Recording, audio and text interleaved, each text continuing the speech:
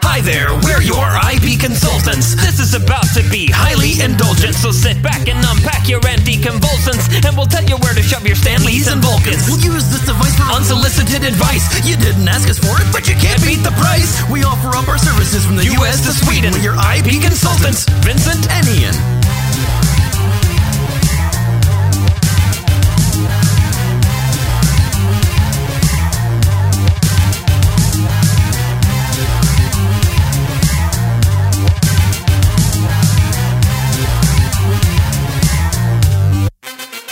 Up in the sky, look! It's a bird. No. It's a plane. It's a bird. It's a plane. It's a podcast. I thought you were... I thought IP you were, consultants. I thought you were doing a thing with considering the... Hey guys, we're talking about Superman. I'm Vincent. And I'm Ian. And I'm a little out of it. As of recording this podcast, I had emergency surgery last weekend, so I'm a little out of it, so I apologize in advance for sounding out of it. You sound normal on my end. Well, thank you, but I'm exhausted right now. I hear you. But so this week we've decided to tackle one specific DC character for IP renovation, if it were. And that would be the one Man of Steel. Or, as he used to be called, Man of Tomorrow. The Champion of the Oppressed. Yes. Champion of the Oppressed, I believe, came before both Man of Steel and Man of Tomorrow, I think? Entirely possible. He's got a long history. He's been around for a very long time. Oh, yes. Longer than both you and I combined, probably. Yeah, he's generally considered the first kind of modern superhero. Obviously, there are mythical heroes, and there are costumed heroes, and crime fighters, and all that stuff. But Superman kind of ushered in an era of comics about characters with costumes and powers, and it was a whole thing. And he was created by Jerry Siegel and Joe Shuster. Yes, Siegel and Shuster. They were children of Jewish immigrants in New York, I believe. I believe so. And they created this character who is a very sort of quintessentially Jewish hero. He's got a backstory that's very similar to Moses, and he's obviously a Holocaust survivor. He's a child who came to a new land, or a new planet, as it were. There's a lot of stuff around Superman that is very symbolic of the immigrant experience. And also a lot of savior imagery. Sort of. A lot of that came kind of later. Which kind of gets supplanted later on, obviously, because that's not quite as indicative of the Jewish experience.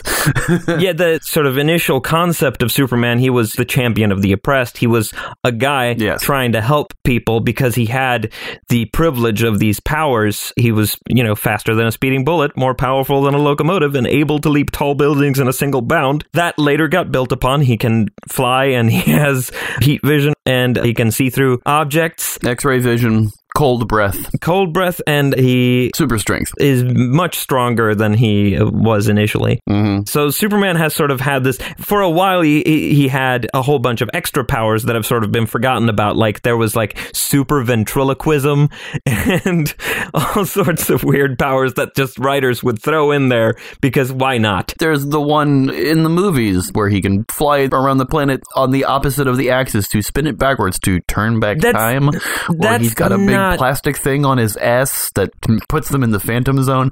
None of that is in the comics.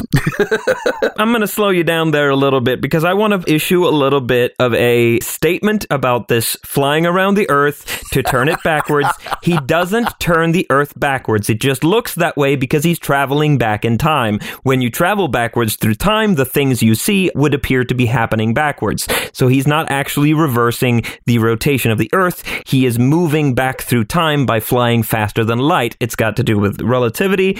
It's a sort of hypothetical science thing that isn't specific to Superman. It's not a superpower. It's just super speed. He's going so fast that time slows down, stops, and reverses from his perspective so that he goes back in time. That's what happened in the movie. I see. And thank you for clarifying that.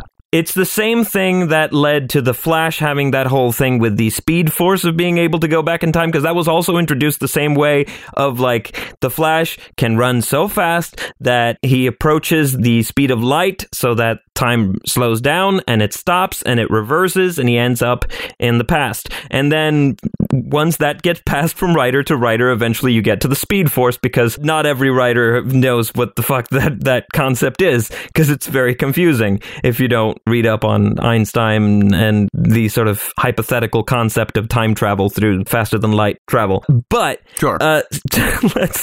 Let's set that aside. Now that we've dealt with that controversy, Superman doesn't actually turn the Earth's rotation around. He just experiences it backwards because he's traveling back. So yeah, but the plastic thing on the S that puts them in a trap, that's complete bullshit.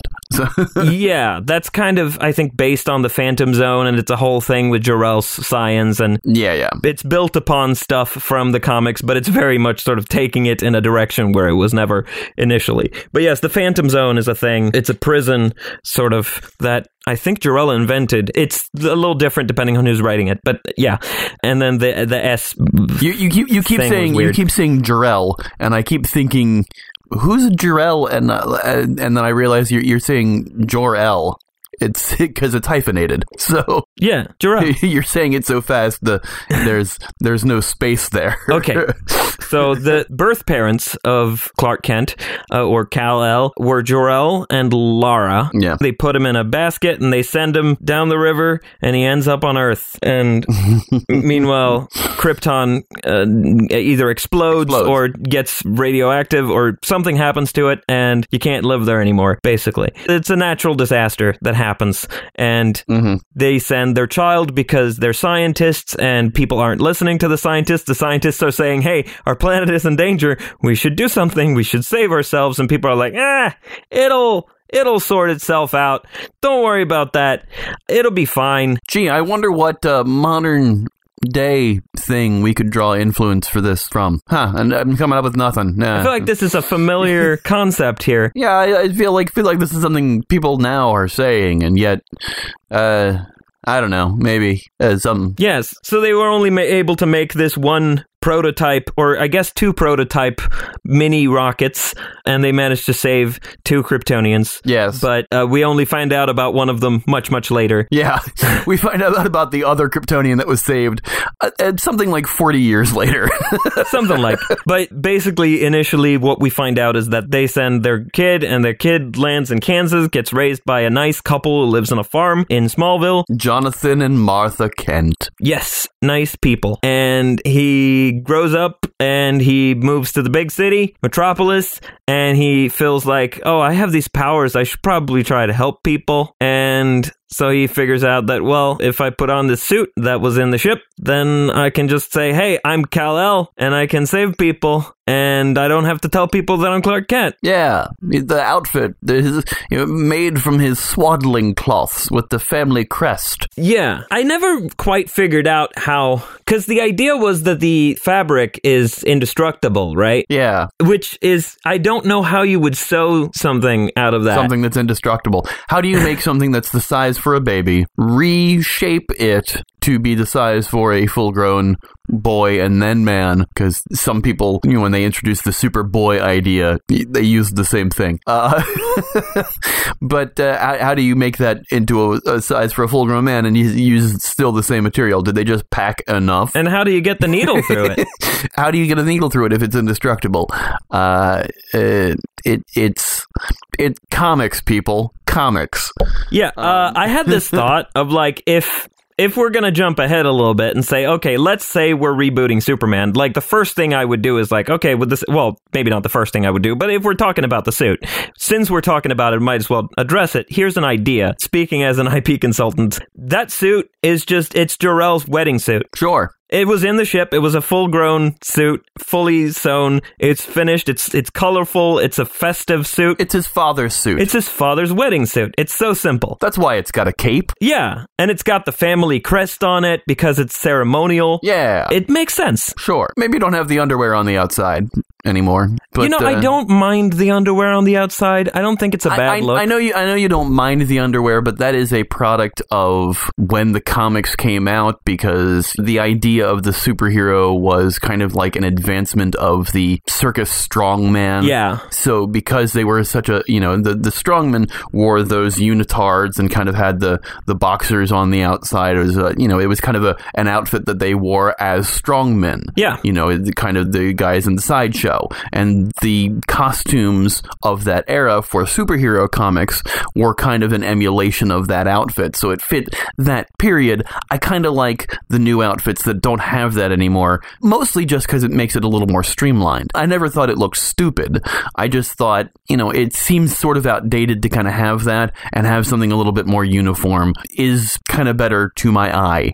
Personally. That's fair. But, obviously your mileage may vary, so. Yeah, I'm sort of neutral on the trunks. I'm definitely in favor of the bright colors. I'm not a big fan of the sort of modern idea of, like, darkening the suit so much that it's like, yeah, we gotta make him more badass, because the whole idea of, like, making Superman badass, it's like, that's missing the point of Superman, I think, because Superman's not about being, he doesn't care about being badass, he cares about helping people. He's a nice person. He cares about being good. Yeah, he's kind. Yeah. He's kind and caring and sweet. He's a sweet boy. He's a Boy Scout. Yeah, he cares. He was a bigger Boy Scout before Captain America was a Boy Scout. Yeah. He is the one who always does what is quote-unquote right. Yeah, he tries. He tries his best to be the best version of himself. And that's, I think, what Superman is. It's sort of Clark Kent's idea of a good person. It's like, this is what a good person does, right? And so he tries. He tries his best to be that. And trying to mute the colors or wash out the colors of a big, bright outfit and making it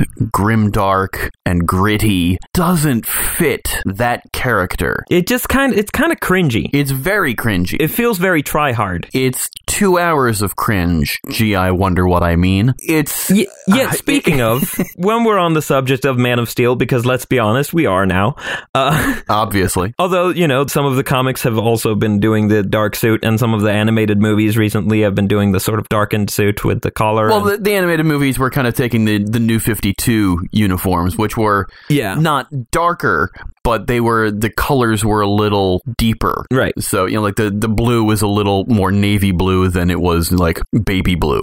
Right. But yes. But about the Man of Steel movie, there's one thing that keeps happening in Man of Steel is when Superman lands, when he puts his feet on the ground, there's like this loud thud and there's a crater. And it's like... And a cloud of dust. And this is a guy whose power seems to be that he can sort of control his personal gravity to some extent. Yeah. He can fly. That should mean that he should be able to land softly. He shouldn't... I understand that the idea behind Man of Steel was to kind of put him in his infancy as learning his powers. Right.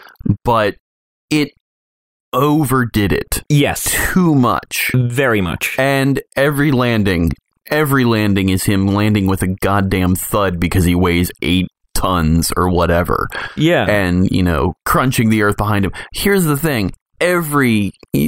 Superman, by the time he comes out as Superman, by the time he's visible and Lois dubs him Superman in the paper, he's gotten control of the power. He knows how to fly, how to land gently, how to be gentle with things, considering his great strength and great size. Yeah, he should have a decent handle on at least landing at that point. Yeah. And another thing is, there's always the complaint of how does Lois not understand that Clark and Superman are the same thing? Oh, that's easy. And I'll get to that.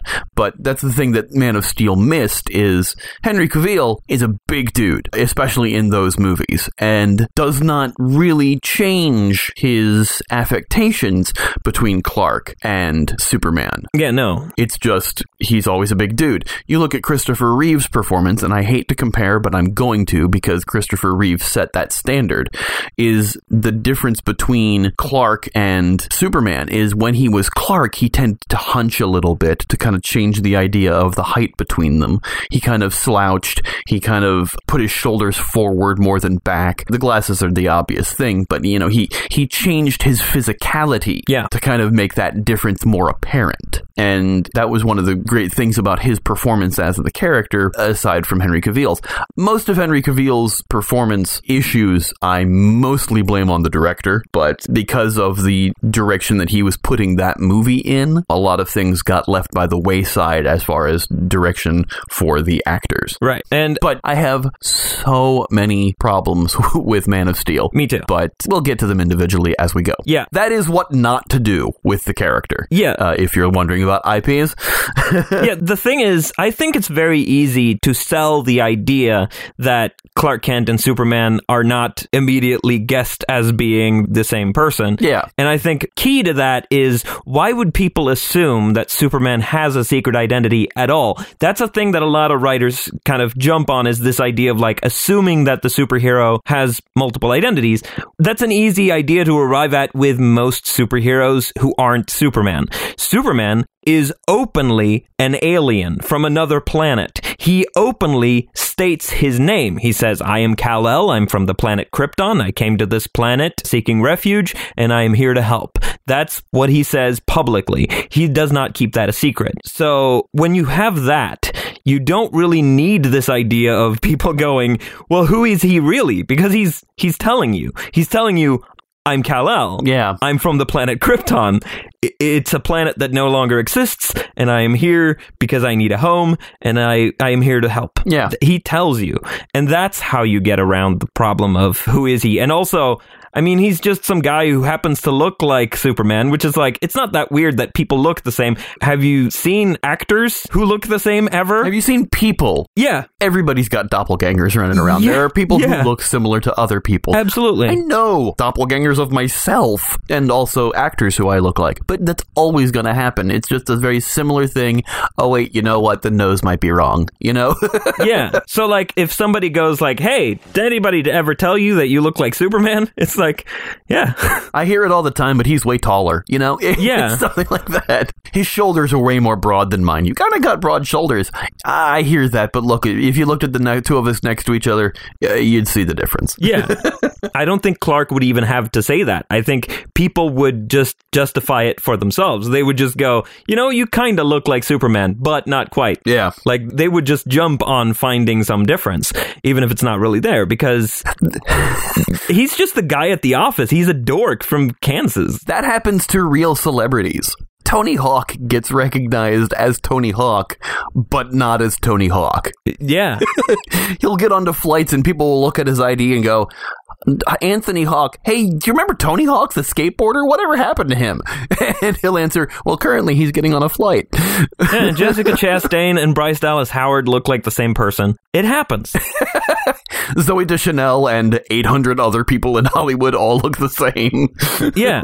So it's just a matter of really writing the characters believably, and you will have solved the problem. Yeah. So that's a little thing that often bothers me with versions of Superman or even Supergirl, which is the show Supergirl is a show that I have, over the course of it, had mixed feelings about. I like the show overall. There are things that I've had issues with. Right now, they're having their best season yet. The writing is better than it's ever been. The current showrunner is doing a good job. I am behind a season. Well, I recommend catching up. I've been wanting to. I just haven't had a chance. Because they're finally like a genuinely good show. But they're still doing this thing of like people assuming that Supergirl has a secret identity, which I don't get why they would assume that if she's like, no, I'm an alien. There's lots of aliens around, like, especially in that world, because that world is full of aliens. She didn't even have to say I'm an alien. She says Superman is my cousin. Yeah. I'm wearing the same outfit as him. Yeah. You figure it out. So there shouldn't be this, oh, I wonder who she is in the day-to-day. Oh, wait, no, she's Superman's cousin. They'd probably hang out at the Fortress of Solitude. Yeah. That's all I need to know. Yeah. Good for them. This was a really unlikely thing to happen, that they would actually end up not only on the same planet, but being able to reconnect. That's a great thing for these cousins to be able to get back together. So of course they're going to be like hanging out. The idea of who is this person on the daily, that's a dumb question to me within the Superman mythos. Once you start getting to other superheroes, it's different. Once you get to Batman, for example, okay, yes, for starters, you've got this idea of, oh, Batman is a bat creature. People actually believing that Batman is... Because they don't quite ever get a good glimpse at him because he only works works at night. Right. But eventually, over time, it becomes more clear that Batman is a man who is dressed like a bat. At some point, it starts becoming, especially once you get to Robin and stuff like, oh, Robin showed up and he seems to be the same age as Dick Grayson, who's living with... It's starting to look suspicious at a certain point. Yeah. But you don't have that problem with Superman and with Supergirl. You don't have to have that problem. You kind of have to create that problem in order to have it. So that's just a little thing to get out of the way. What are some other common complaints, I guess, about Superman? I think not so much common complaints, but at least complaints about what they did wrong in Man of Steel. Well, I think there are a lot of complaints that led to Man of Steel. I think people have this thought of like, oh, Superman is too powerful, for example. Yeah. Superman is too powerful is an assumption that people like to, or a hot take that people like to have. Superman is so powerful that you can't possibly tell an interesting story with him because he's going to win the fight no matter what. So you got to put him up against someone who's equally strong in order to have a story. But I think that's mistaking stories for wrestling matches. Yeah. Because a lot of that's a lot of issue that I have with a lot of Superman stories. Some of the Superman stories in comics are very good, and some of the Superman stories are excuses just to have a punch up. Yeah. And for example, the death of Superman. Yeah. Doomsday is not a character. Yeah, no. Doomsday is something that punches. Yeah, he's an excuse for violence. He was an excuse to kill Superman. Yeah, yeah, really. And unfortunately, there's a lot of stories, especially in the films, that lean in that direction, where there is no character motivation, there is no purpose for the thing that is the antagonist other than gotta punch it. Right. So having something that actually has an agenda, a purpose, a meaning, something to drive it, some sort of character motivation, an actual character, rather than just the embodiment of strength and punching. Which brings us to another... The embodiment of strength and punching is just funny to me. This brings us to another complaint that often comes back. Why do they have to use Lex Luthor so much? Can't we get something other than Lex Luthor? I think it's a valid complaint for the movies because they did 3 movies with Lex. Well, I think it's out of the 5 that we got 3 movies with Lex. I don't think it's a valid complaint because none of those movies really utilized Lex to the extent that Lex could be utilized to really tell a story about what Superman is about. Oh, absolutely. I feel like Lex is very much a perfect counterpoint to Superman, not only because he doesn't have superpowers, but because he is philosophically the opposite of Superman. Superman stands for altruism, this idea of, I have this privilege of superpowers, I'm going to share it with people, I'm going to help people, and I'm not going to do it for personal gain, I'm just going to do it to help people. Meanwhile, Lex Luthor is this sort of Ayn Randian character who doesn't believe in altruism. He doesn't believe that it's a real thing. So he's just going, Superman is up to something. I'm going to stop him because I want to be seen as the hero. And it's not about being a hero. It's about being seen as the hero. Yeah, for Lex, it's a lot of power struggle, to be perfectly honest. Yeah, for Lex, it's a lot of, I hate to use this term, but virtue signaling. Ugh. In a sense, because, yeah, I absolutely hate the term virtue signaling, but it applies in this case because Lex Luthor is the kind of person who would use the term virtue signaling to refer to Superman because that's the only way that he views altruism as a narrative tool. Or the virtuous. Yeah, because being helpful is to him a means to an end. It's a way of making people like him so that he can have more power. So he looks at Superman and goes, that's what Superman is doing. Superman is virtue signaling, is what Lex Luthor is thinking. But from Superman's perspective, it's not that. It's, I just want to help. And Lex Luthor can't grasp that concept because he is this sort of Ayn Randian person who just doesn't have that worldview. And I think that conflict of like sharing power versus hoarding power and altruism versus selfishness, it's very powerful. And I haven't really seen that story really captured in a like 3-act movie. Yeah. And I think I want to see that. Sure. I think that's a great idea. It's like starting a Spider-Man story with Green Goblin, because they're the most famous foe. And people got tired of seeing Superman fight Lex Luthor. They wanted to see a different rogues gallery for Superman. And Superman's rogues gallery isn't enormous. but Lex is always the constant in the comics, so it's a natural thing to have him go up against his direct opposite. Well, yeah. When I said that he's gone up against him 3 times in 5 movies, that is me not counting Batman v Superman, because that is not Lex Luthor in that movie. Well, it is. But it is in name. It is. It's just a really bad representation of Lex Luthor. It is the worst representation of it, because it's not a representation of him. That's not Lex Luthor. That's the Riddler. Sort of, yeah. Sort of. A bad imitation of the Riddler, even. And it's supposed to be Lex Jr. or something like that. Well, not really.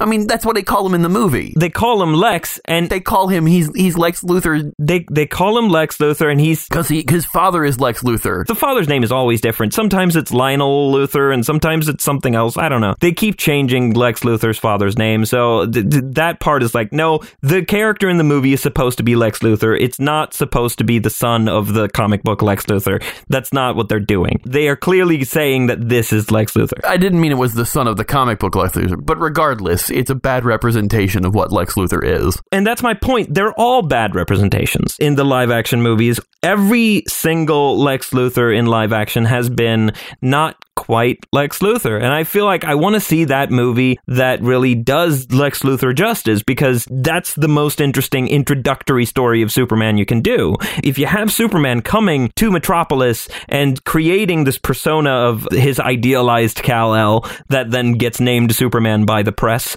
if you're telling that story, you're telling a story about identity and narrative, and you're telling a story about a person's relationship with the society in which he exists, and Lex Luthor is the perfect villain for that story. So the idea of doing an introductory Superman story without Lex Luthor, to me, misses the point of why Lex Luthor is a great villain. And I feel like the best use of Lex Luthor is to have him be the first real villain that Superman faces, because you would introduce Superman as just helping people out. He's just doing sort of regular stuff. And then here's Supervillain, who is not publicly identifying himself as a supervillain, but publicly identifying himself as the hero of the city. Yeah. Lex Luthor is the guy who saved Metropolis, and now here comes Superman, who's the guy who seems to be trying to save Metropolis. Hey, that's my territory. We have a conflict. So that, to me, is the natural story to tell. Well, here's the thing. Superman wouldn't even see that as a conflict. Well, that's the point. Superman,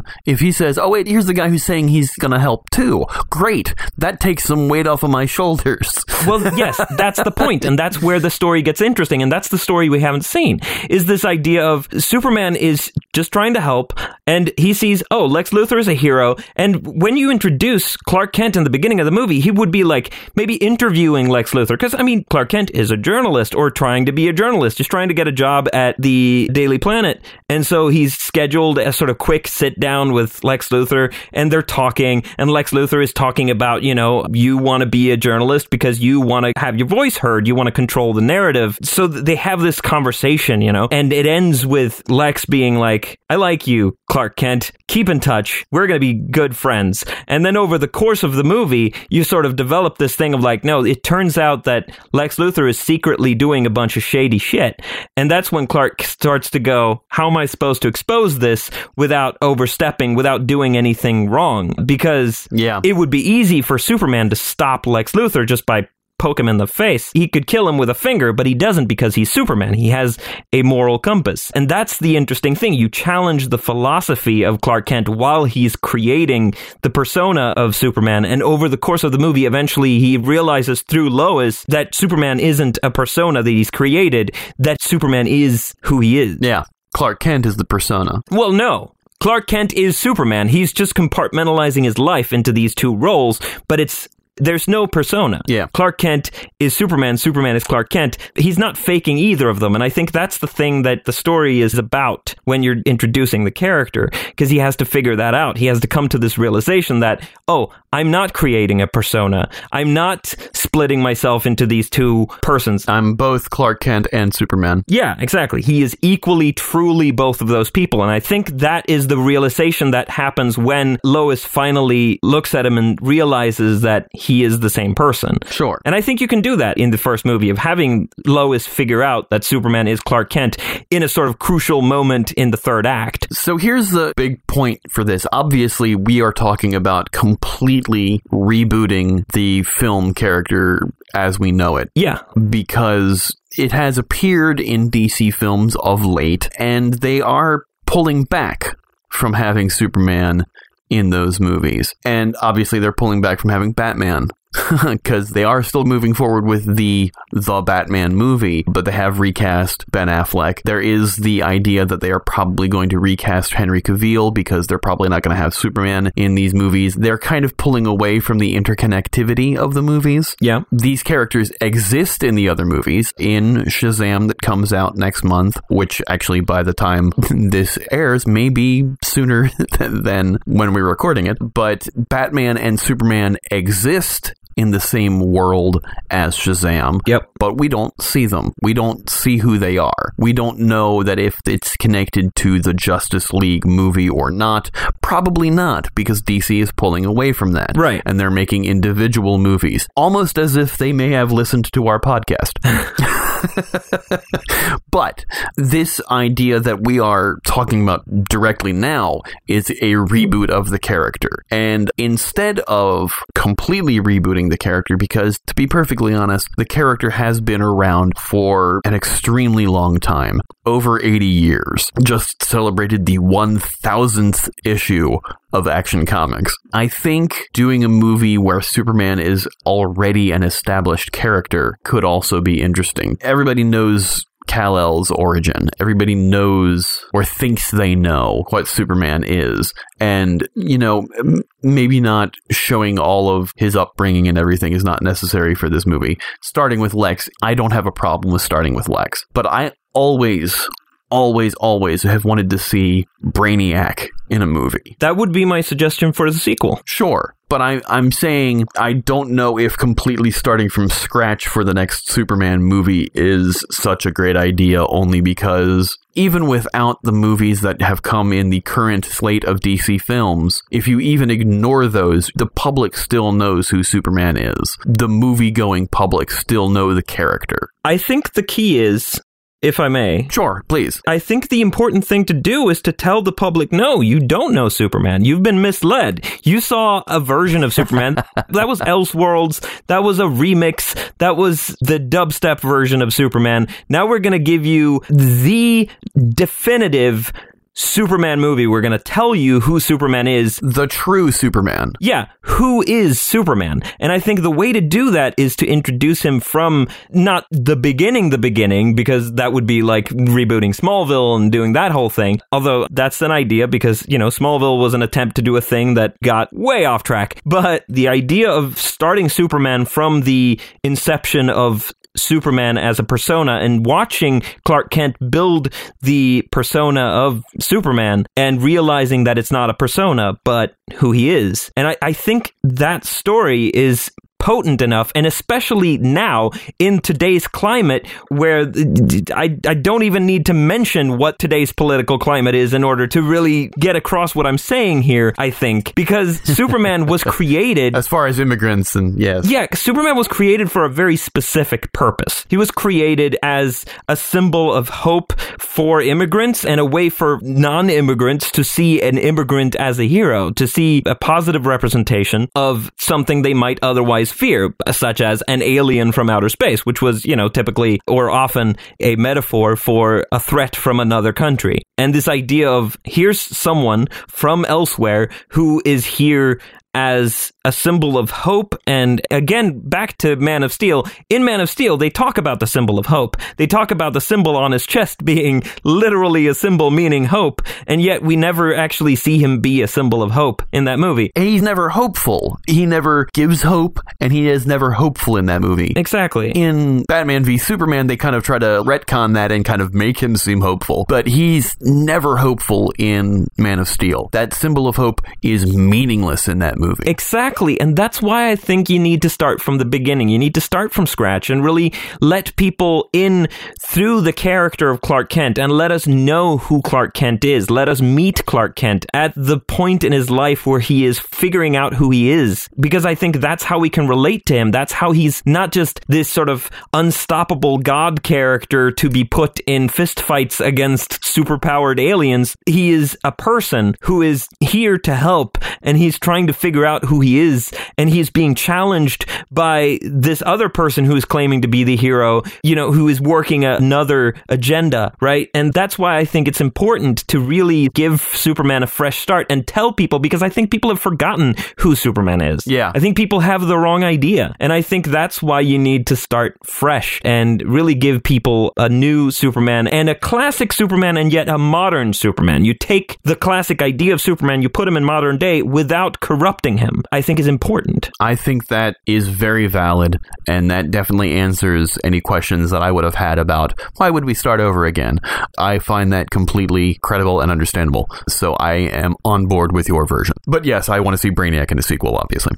Yeah. And like, it doesn't have to be a movie. It could be a DC streaming series as well. Like, I'm open to either. Sure. We've seen Supergirl on TV. It can be done. Here's the thing that's happening right now, though. We are getting a deconstruction of the character of Superman on movie screens before we get a good construction of the character. That's my point. There is a movie coming out very soon. Oh, you're talking about that. Directed by James Gunn. No, it's not. It's produced by James Gunn. Okay, well, it's a James Gunn production. You're right. Right. But yes, anyway, Brightburn is coming out. It's a horror movie. It's a horror movie that the entire plot of the movie is, what if Superman, but evil? Right. And it's exactly the same origin, but what if he had that hope, that goodness, that altruism, that virtuousness not in him? Right. Basically, what if Lex was the one that landed? Right. If you look at these trailers and if you listen to the interviews, that is exactly what they're doing. They're doing an evil Superman story. They're doing a deconstruction of what it means to be Superman. And I think while that is going to be interesting to see, it is unfortunate that we are getting a deconstruction of that character before we've had a real good version of Superman, a good construction of him in the films first. Exactly, and that's my point. You can't deconstruct a character that we've not examined to its best end. Exactly. I think it's unfair, and especially in this time when there is a lot of fear of immigrants all over the world, that's an issue. People are fearing immigrants, and I think making a horror movie about Superman, or a character who is very much like Superman, but scary, is kind of irresponsible in terms of the implications that it has. I think exactly now it is very important, or as soon as possible, to have a version of Superman that is embracing everything that Superman was created to be, as opposed to trying to deconstruct it. I agree with that sooner than possible is good, but I also think that there should be some distance put between the Superman movies that we've seen and the one that we are pitching here, because I think DC's got the right idea to not focus on Superman or Batman right much, because they are their most popular characters, but let's establish a universe. Even if you're not having them be connected, we've seen these versions of these characters. The movies did decent box office, but to be perfectly honest, most of the fans of those characters are not fans of the movies. Right. And even people who aren't quote-unquote super familiar with those characters, those movies aren't very good. So to kind of keep that bad taste out of their mouth with a new movie, people are going to assume, because the movie going public is not all of them are always watching everything to know about a movie before it comes out. They're not like you or me or some of our listeners, obviously, but they're just going to say, oh, here's a movie. This looks good. I wonder if it's connected to the one that came out 2 years ago. Well, because it features the same character, maybe a different actor. So let's put a little distance between it. Or let's cast someone who doesn't look like Henry Cavill. Yeah. Let's cast William Jackson Harper. He plays Chidi on The Good Place, and he's great. He would be a really good Superman. Yeah. I mean, there's a lot of people talking about Michael B. Jordan playing Superman. not obviously the Clark Kent version of Superman. They have been clarifying. I cannot remember the name of that version of Superman, but there is a version of Superman who's an African American. Isn't that just Icon? No, there's an actual Superman. Oh, the Elseworlds thing? I think so. I think it might be. Oh, yeah, I don't know too much about that. They've definitely been pitching Michael B. Jordan's name around. But even aside from casting, I like Henry Cavill, and I think we finally got an idea of an actual good Superman from him in the very later parts, mostly in the Joss Whedon parts of Justice League. But that said, that movie's a mishmash. Yeah. And I don't think, while Henry Cavill fits the build and fits what he can smile and would be good to have Superman smile, overall, I think his time as the character probably should be at an end. Yeah. And we should move on to someone else. Yeah. But I think not just recasting it, but putting it a little bit more distance from these movies that have just happened. In general, I would completely agree with that. In general, I would say, yeah, let's give it some time, let's wait. But the thing is, with the current climate, and I keep coming back to the climate, but it's kind of a thing. Yeah. For so many reasons. I feel like now is the time when we really need Superman. I feel like the world needs Superman more than ever. And that's just a feeling I have. In that instance, then, would you do something that we've seen in the comics that, to be perfectly honest, the character does kind of parallel someone we're familiar with? Would we do a President Lex storyline for that movie? I feel like that's writing past the point. I feel like President Lex, it was a great idea before Trump became president. Oh, yeah, obviously. And now I feel like the idea of President Lex is very sort of, hey, look, it's like Trump. I feel like it's a little on the nose. Yeah, it's like in Black Lightning when Greg Henry's character actually said the words, "Make America Great Again." It's like that, where it's like, you didn't have to say that in order to get the point across. I feel like President Lex is going a step beyond what you need to do in order to get the point across. I feel like Lex is enough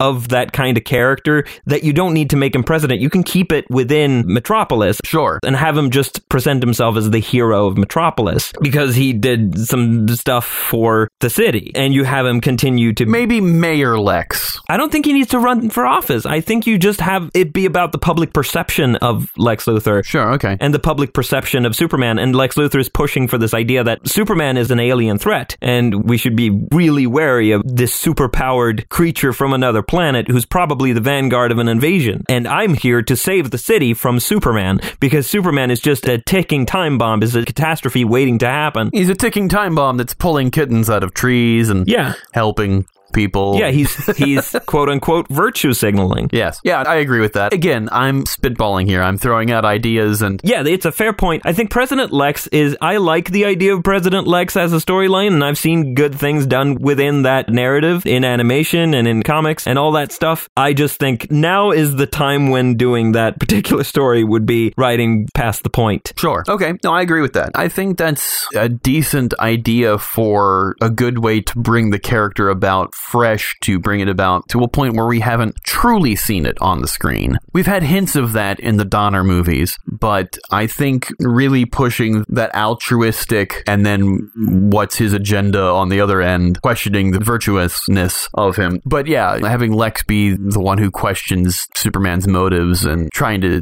do the same thing but only for himself. I think that's an interesting angle. In that version of Lex, would you give him the Lexosuit, the giant exosuit that Lex has worn in the comics, or even just the weird green strapped outfit? Or would you shy away from that comic angle? Because honestly, if he's trying to be, I'm also a hero, maybe he would adapt a costume or an outfit. Preferably, he'd probably adapt that exosuit, that kind of Lex mech, to kind of fight Superman because, he needs to get on his same strength level or something like that. But honestly, that was hokey in the comics. And I'm just saying, is that something that can be adapted to the movie to A, bring in those comic book elements, and B, kind of have them be on the same footing, or is that too too hokey of an idea to have in the Superman film that we're pitching here? It's a fair question. I think there's a number of things you can do with Lex Luthor over the course of the movie. What you do in Act 3, in the final showdown or whatever you want to call it, I mean, ultimately, if you put him in a Lexo suit, it's back to the punching thing a little bit. There is that. And I don't know if you really need to take it there. I mean, you could also have him create genetically modified creatures, and you could have him, because Lex Luthor does a lot of stuff. He's a master of all sciences, and he owns a company that employs a lot of scientists who do a lot of weird science stuff and technology, and like maybe clone Superman. Yeah.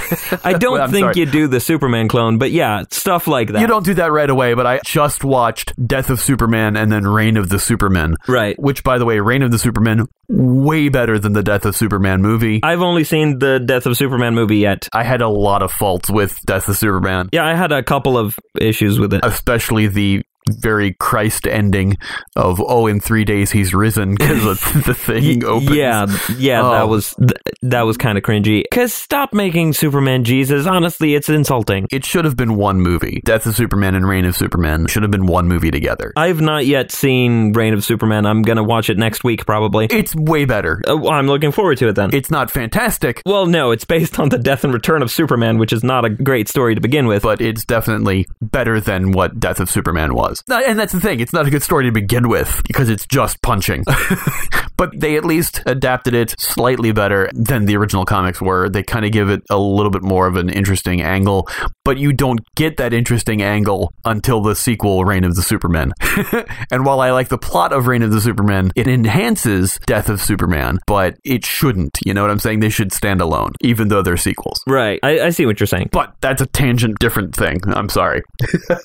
Side note, my favorite Superman movie is Superman versus the Elite, which I still haven't seen, which I should. The Elite are currently part of the Supergirl series. Nice. And that's looking like it might get interesting. But what was I going to say? Oh yeah, what Lex is up to. I mean, I feel like you could do a number of things depending on how the story plays out. Because, like, to me, the interesting part of a Superman story isn't the fist fights. No. That's the least interesting thing. To me, the interesting stuff is the character stuff. The stuff between Clark and Lois. The stuff between Clark and his parents, the stuff between Clark and Lex in terms of their conversations and their conversations with the public. I feel like there's this thing of you can have these nice conversations between Clark and Lex, and you can have conversations between Superman and Lex, and there's a distinct difference between how Lex interacts with Clark versus how he interacts with Superman, because Clark represents the press, Lois as well. You can do a lot of interesting stuff with that, and the less interesting part to me is the fights. So... Well, yeah, but here's the thing. They are action movies. Well, comic book movies are action movies.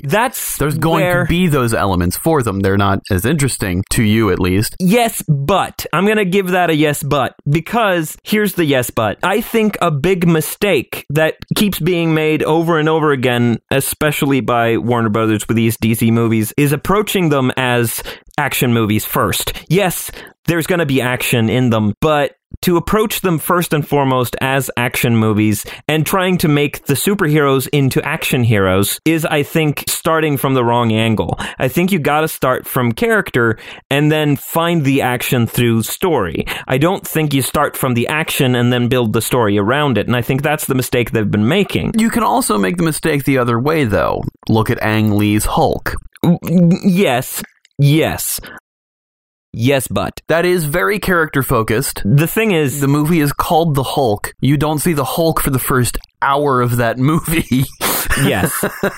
I will say the character-focused aspects of that movie work better for me than the action parts of that movie. But again... They work better than the action parts of... Yeah, that's very true. Yeah, and yes, that is a trap that this could very well fall into. You could end up with, like, all this story stuff and then trying to shoehorn in a bunch of action, or alternatively end up with no action. So obviously, you're gonna have action in it, but I don't think it is primarily an action movie. I think it is a character study with action in it, but the action specifically has to be directly tied to what's going on with the characters, which is why you have this stuff of Clark versus Lex, and you maybe have Clark deal with other villains. And I know this is a popular hot take of like, you shouldn't have multiple villains in a superhero movie. I kind of disagree with that, as long as you have a primary conflict and then you know how to utilize other villains. Like, you could have... If you can keep the focus well while juggling multiple antagonists. Right, because the story on a certain level is about, from Lex's perspective, controlling the narrative. Lex is trying to make the public see Superman a certain way and make the public see him a certain way. And Clark is just trying to help. He's trying to be a good person. He's trying to do his best. And here's this person framing it as something other than what it is. So there's this conflict where Clark is having one conflict and Lex is having a different conflict, and those two conflicts are in conflict with each other. Those two conflicts conflict. Yeah, they have conflicting conflicts, which is often, which is very much reflective of society today. There's a lot of people kind of talking across each other, and there's people having disagreements where one side is saying one thing and another side is saying another thing, and those things that they're saying aren't necessarily in direct conflict with each other conceptually, but they become in conflict with each other because the views of what the conflict even is what the conflict is about. So you have Lex saying, this is a conflict about blah, and you have Clark saying, no, it's a conflict about blah, and I'd rather not there be a conflict. And that's the conflict. And while you have that going on, you have other villains, such as, Toyman and whatever else. Like, I'm not saying necessarily Toyman, but... Small tier villains, obviously. You don't put Amazo or Metallo in the movie. I think you could. I think you could have Amazo or Metallo in the movie, as long as you know how to... Or the Parasite, even, if you know how to utilize them and make them part of the narrative, so that becomes the part of it that's Clark trying to help the city. You could make it so that Lex is creating villains for Clark to fight, and he's, meanwhile, trying to steer the public to think, oh, here's Clark just destroying everything. Because obviously, Metallo has the Superman symbol on him, and that's in order to frame Clark. Like, the whole thing is, Superman is connected to this guy. Look at the symbol on his chest. Like, that's the whole thing. So I think you can have that be part of the story and have a lot of the action be around Clark fighting other entities that are either created by Lex or that Lex is sort of manipulating in some way. Because I think Lex is very much a behind-the-scenes kind of villain. He is not the type to get his hands dirty until you get to, like, the third act. That's when Lex gets his hands dirty, and that's when Clark manages to go, hey, look, Lex is doing crime. Let's arrest him. Yes. Because the whole time before that, Lex would be going like, you can't arrest me. You don't have the right to arrest me. I haven't done anything wrong. You can't prove anything. Because Lex is covering his tracks. Lex is a genius with a lot of power. He is Harvey Weinstein. He's untouchable until he isn't. He is operating in broad daylight in a sense, but at the same time, he is burying it. And that's, I think, where you have a lot of the central conflict around, because Lex is posing a conceptual threat to Clark more than a physical threat. And the physical threats may come in the form of things that Lex is causing to some extent. Sure. And I think a lot of people forget that action doesn't have to mean violence. Action is actively doing things. It can be stopping violence, saving people, solving problems. Do you examine the boyhood history of Superman and Lex, where Lex believed that Superman caused something to make him lose his hair? Or is that too new of an invention for your sensibilities? I think a lot of the sort of, both the Smallville stuff and the Superboy stuff, a lot of that stuff kind of has to go away. You kind of can't really have all that stuff mucking up the story. What you can do, I think, is in the first couple of scenes, like within the first couple of scenes, you have that sort of meeting between Clark and Lex as a sort of, interview, work sample, whatever, school project, whatever it is, like the first meeting between Lex and Clark, and you establish at the end of that Lex is establishing his idea of a friendship at that point. So you do have some sort of history between the characters before Superman is created, but it's not a long history. It's not a childhood history. It's more of a, I like you, Kent. You're going places. I'll keep in touch. Don't be a stranger type of thing. The more as this podcast moves on, it's making me realize that I have read more Superboy than Superman than I realized. Yeah, I've read a bunch of old Superboy and Superman because, as I've mentioned before on this podcast, I grew up on vintage comics and, to some extent, cartoons. So I wasn't reading 90s comics in the 90s much. I was reading 70s comics, 60s comics, a little bit of 50s comics. So I was reading old stuff. So yeah, I've read a bunch of Superboy, and I think getting rid of the Superboy stuff, I think, is important because I think you create Superman in Metropolis. Yeah, I think that's a valid take on that. And I think also the meeting between Clark and Lex is also happening in Metropolis. The adult versions of them, rather than them knowing each other as they grew up. Yeah. Okay. But you can still, if you need to have flashbacks to Clark's childhood, you can have stuff with Lana and Pete, but more importantly, Martha and Jonathan. There is a character named Emil Hamilton, who is a Star Labs scientist. I think you could weave him into the backstory of Superman, make it so that he is the person who was kind of a contact of Martha Kent, who helped them kind of finagle the papers so that Clark Kent could be like adopted. Right. He would help with the adoption and also help keep track of the pod that he came in. And it's a whole thing because, like, hey, we found an alien in a field. How do we make that official? Like, you need some sort of help with that. And I think Hamilton would be like, because he's kind of Superman's doctor, for lack of a better term, in general in Superman stories. There's a comic that could have come out in the 60s. Emil Hamilton, Superman's doctor. If you can have Jimmy Olsen, Superman's pal, you can have Emil Hamilton, Superman's doctor. Yeah, I think originally it was Phineas Potter, but I think those characters got kind of merged at some point, and I think that's fair enough. Sure. I think Emil Hamilton is like the character who, or you could make it Amelia Hamilton if that makes it more interesting. Which it definitely could. Yeah, I think it could be like an old friend of Martha's from college or whatever. Yeah, so you could have some, if you need Smallville flashbacks, you can do that. If you need to refer back to a moment in Clark's childhood that formed him, that gave him a certain idea, you can show that. Or if you need to show like the first time he flew and he like scared Martha because he was like floating away or he fell down from a height or something, you can have moments like that, defining sort of childhood moments in flashbacks, but you don't want to overdo that. You don't want to have like a constant barrage of flashbacks, or you don't want to pile all the flashbacks in one part of the movie, because in Aquaman I felt like the flashbacks were really awkward. Aqua. I don't know, that struck me funny. Yeah, and okay, I can see that to a point. I honestly barely noticed them. I noticed them. I thought the flashbacks were really weirdly timed. I thought they were fine flashbacks. I thought they just came at weird moments. Okay, that's fair. I don't remember much about Aquaman, to be perfectly honest.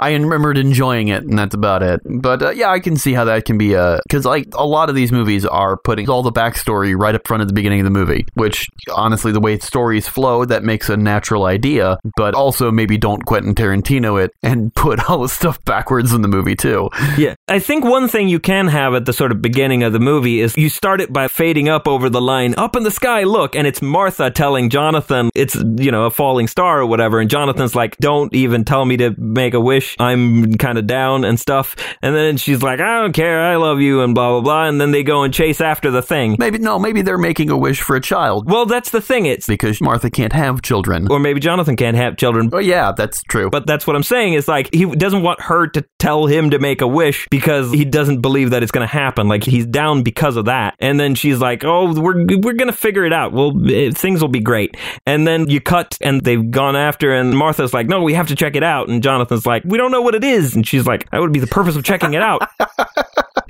I love this dialogue that we're suddenly pitching. And then you cut again, and it's Martha is over by the crashed pod, and she's like, Jonathan? And he's like, what is it? And she's like, it's a baby. And he's like, that's not funny. And she's like, I'm not joking. And he's like, Martha. And she's like, seriously, you should get over here. And then, we cut to like modern day, or maybe you have like a quick conversation with Hamilton or something, but like you get to Clark coming to Metropolis pretty quickly just by flashing through those sort of early moments before you get to now. Sure, that's a credit sequence. Yeah, while the little credits are at the bottom of the screen. That's a cold open before the credits. The flashes of him growing up are the credit sequence. And then you cut to the interview scene with Clark and Lex. Them wishing on the star that's a pod and discovering the baby. That's the cold open before the credits. The flashes of him growing up are the credits, and then him arriving in Metropolis is the start of the movie. Right. And then if you need a defining moment, you can cut to a flashback as needed. Yeah. But you don't want to like do a bunch of unnecessary flashbacks. You don't oversaturate it. All right. I dig this idea. I dig this interpretation of one of the oldest comic book characters still around today. I think that's something that should be befitting the character. I think we may be at our time. Yeah, I think we've covered the subject for the most part. I think so. But if you guys out there listening have any comments or questions for us, for IPs for us to discuss, or even comments about episodes, you can reach us at ipconsultantspodcast@gmail.com, or you can tweet to us at ipconsultpod, or send us a message at facebook.com/ipconsultpod. You can, of course, always find the podcast on iTunes if you search for IP Consultants. You can also check it out at ipconsultants.podbean.com. Also, episodes are up on YouTube. Once again, I have been Ian. And I have been Vince L. You know what? That's not far off. Anyway, we have been your IP Consultants. We will consult with you next time. Have a tasteful tuna.